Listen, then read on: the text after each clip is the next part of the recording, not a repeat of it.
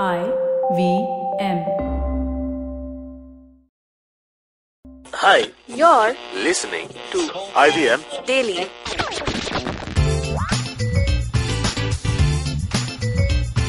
Hey guys, welcome to another episode of IVM Daily, the show where IVM staffers talk about what's on their mind and what's going around the world. I'm Gaurav Iyer, and today I'm joined by Amit in the studio. Hey, how's it going, dude? All good, all good. So, a year ago at this time, I was super worried because, my exams had just finished. I was graduating and I had no job.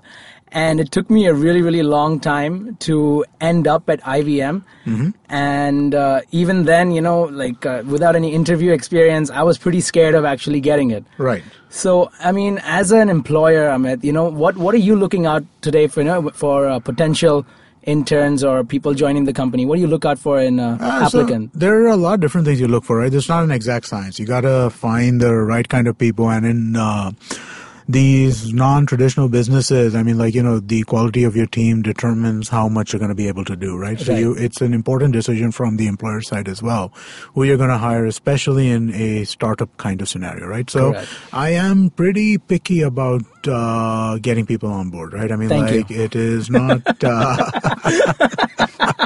it's not a kind of take whoever you can get kind of deal over here, right? So there are a few things that are kind of just, basic, right? Which I do see some problems with, right? So I guess, the first problem people have is how do you get the interview? How do you get the opportunity to interview, right? That's the first question. And, honestly, for me, what works is if somebody sends a cover letter, which I can tell they have clearly looked into what the company does. Uh-huh. That's like the number one kind of that's the first kind of thing, right?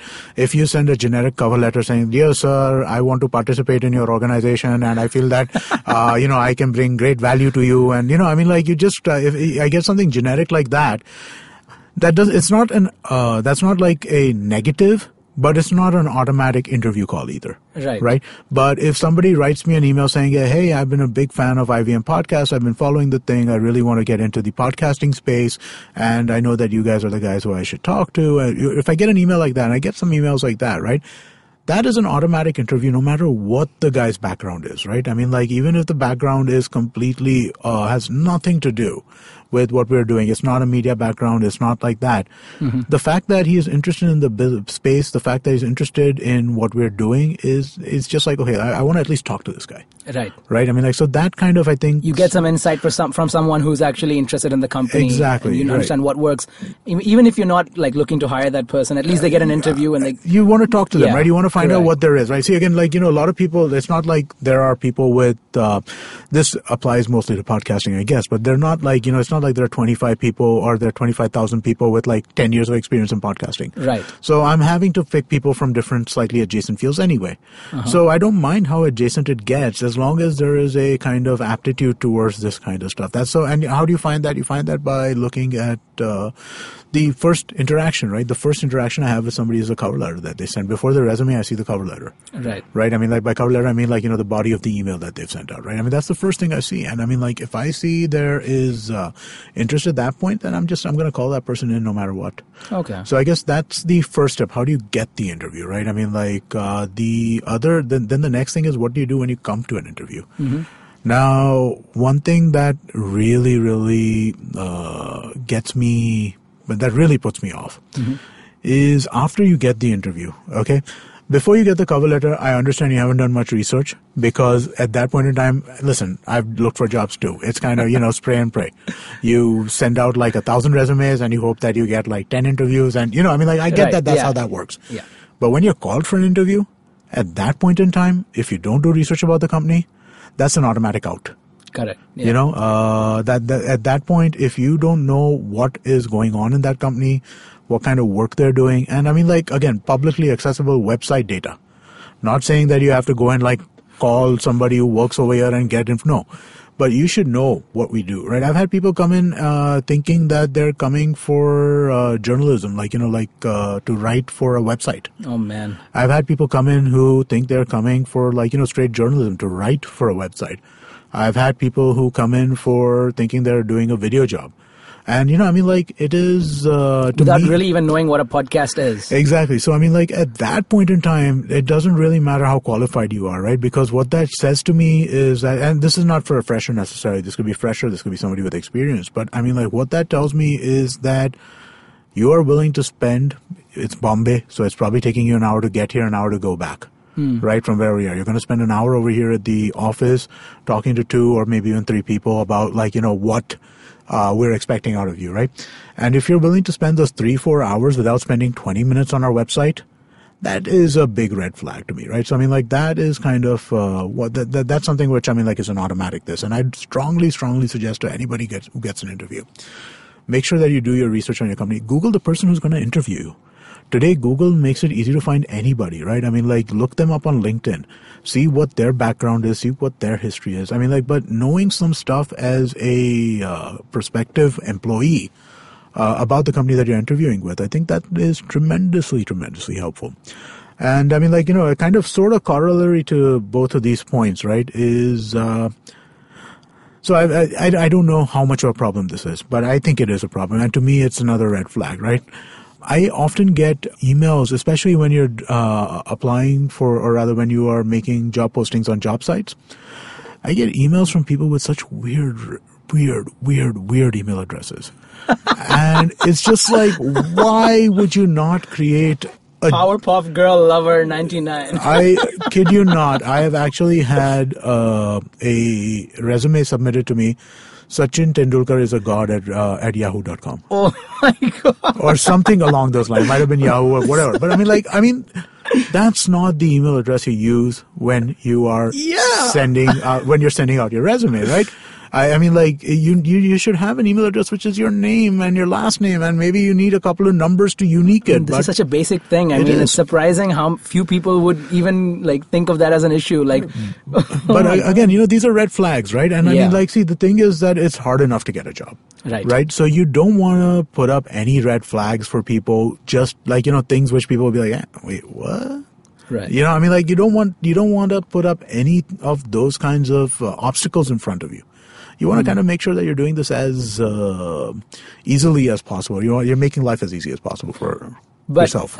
When a person actually comes for an interview, like, how much does their, like, personality matter in terms of, like, fitting into the company space? Like, I mean, because there's some brilliant people I'm sure who have come who might be really, really stuck up or really, really serious, which, I mean, you have to be serious with your work. But I mean, if you take everything too seriously, I don't think podcasting is a space for you. I don't think it's just about podcasting. I think this applies to all companies, right? I mean, like, there are a couple of different axes around which you kind of evaluate a candidate, right? I mean, like, first you look at what is his general education. Second, you look at what's his fluidity with communication and stuff like that. And I mean, like, the third thing that you do look at is, I mean, like, how do they present themselves? Right. So, I mean, like, you look at all of these different things. You look at how they're going to fit into company culture. So you have to look at all of these kinds of different axes and kind of make a combined judgment based on all of it, right? So, I mean, like, you might be the smartest guy in the world. You might have great communication. But you might be the kind of guy who's just not going to fit in at all, right? And fitting in is not necessarily, by fitting in, I don't mean making friends with everyone. Yeah, by fitting in, I mean, like, have the ability to work with teams, work with people in kind of ways, right? So, I mean, like, that becomes really, really critical. There's no exact science to determining what that is, but at the same time, you kind of have to make a judgment as to whether or not you think somebody's going to be able to work with everybody who's around. So culture is culture is very, very important in that context, right? You want to kind of make sure that whoever you get on board fits with what you are envisioning as your company culture. So usually after an interview or during an interview, how long after you have actually met the person has your mind, like, 80% been made up? That's a good question. To be honest with you, I try to kind of be as so generally interviewing is a process, right? I mean, like, you're interviewing probably for any given opening, you're interviewing at least maybe 15, 20 people at that point. I might like the person who I want to get on board as number 1 out of those 20 or number 18 out of those 20. I don't really know, right? So you try and keep an open mind as far as possible. But at the same time, you do rate candidates, right? I mean, like, when somebody comes in, you'll be like, yeah, I like this guy quite a bit. I don't think that she's going to work out. I think that she would be a good fit in this place instead of this place. So, you kind of make those kinds of determinations as you go on. You make detailed notes about every person who you meet. Yeah. And then at the end of your process, right, you go through all the notes and kind of figure out what's there at that point. So, it feels a little too fly by the seat of your pants to kind of just determine based on that single conversation that you had as to whether or not that person's going to be a person who's going to come on board. I like to kind of run it through a little bit more of a rigorous process. Earlier, I used to do all the interviewing myself, right? Mm-hmm. About a year and a half ago, I decided that, okay, we're going to run everybody through 2 or 3 conversations. I don't want to be the only person who people talk to. Right. I want it to be that, and I want opinions from everybody as to what they think of the person who's going to join on board. So we kind of started running the process started running it through more of a process. And I think that is essential to get the right people on. And again, to ensure that culture fit and all that kind of stuff. Because, I mean, the only real, as a candidate who's, applying for a job, you apply one day and then you hear like after a certain period of time. Now that certain period of time for different companies is obviously different. For some people you find out the next day, no, you're not getting it. Right. Because, it's a very easy decision right. in some cases. In other cases, it takes longer, maybe a week, maybe even a month to come back. So, as a company, how many candidates do you look at before actually wanting to make a decision? Because, the first one could be the best one. But so generally I set a time period that we're going to interview from this time to this time. Okay. Right. So let's say we have an opening for a producer, right? Which is what you're doing here, right? Mm-hmm. So I'll be like, okay, we're going to put out a call for resumes right now. We'll start getting resumes. We'll start coming in. So let's say today is Tuesday, right? So we'll wait till Friday for all the resumes to come in. Okay. On the course of Monday and Tuesday, we'll shortlist who we want to get in for interviews. We will schedule them over the next week. Okay. Right. And we'll try and schedule whoever we can in the next 7 days. And whoever can come, whoever cannot come. I'm sorry. That's it. But then that basically gives us those 7 days to kind of talk to as many people as we want to, or rather talk to the entire list and then make a determination based on that, following that. So if you had one piece of advice and one line to give anyone going for an interview in the next few months, what would it be? Be professional when you go in for an interview. Don't go dressed in shorts and stuff like that. It's a problem. It happens. Okay, so one other thing, right? If you're, and again, this might vary depending on company to company, but this is my opinion, so mileage may vary in different places. No fresher has done enough to justify a 4-page resume. Nobody. Okay? If you're a fresher, everything I need to know about you, you can tell me in a page. Right. Okay? So do that. Okay. Right? No, because it really is, right? See, you get detailed biodata for people with 20 years experience. Makes sense. Right? When you're talking about somebody who is just getting out of college, I know what you've done in college. You've taken a degree, you got some marks, you've done some extracurriculars, you maybe have done an internship or 2. Right. Right? You can put all of that in 1 page. I don't need to see 4 pages. I also, this is a particularly Indian thing and it annoys the crap out of me, but I don't expect anybody else to change. Please don't put reading, listening to music and cricket as your hobby. Wow. All right, guys, that was our episode on how to get hired or fired with Amit Doshi. So if you guys have any funny interview stories or interview tips, you guys can reach us on Instagram, Twitter, and Facebook at our handle, IVM Podcasts. Until next time, bye.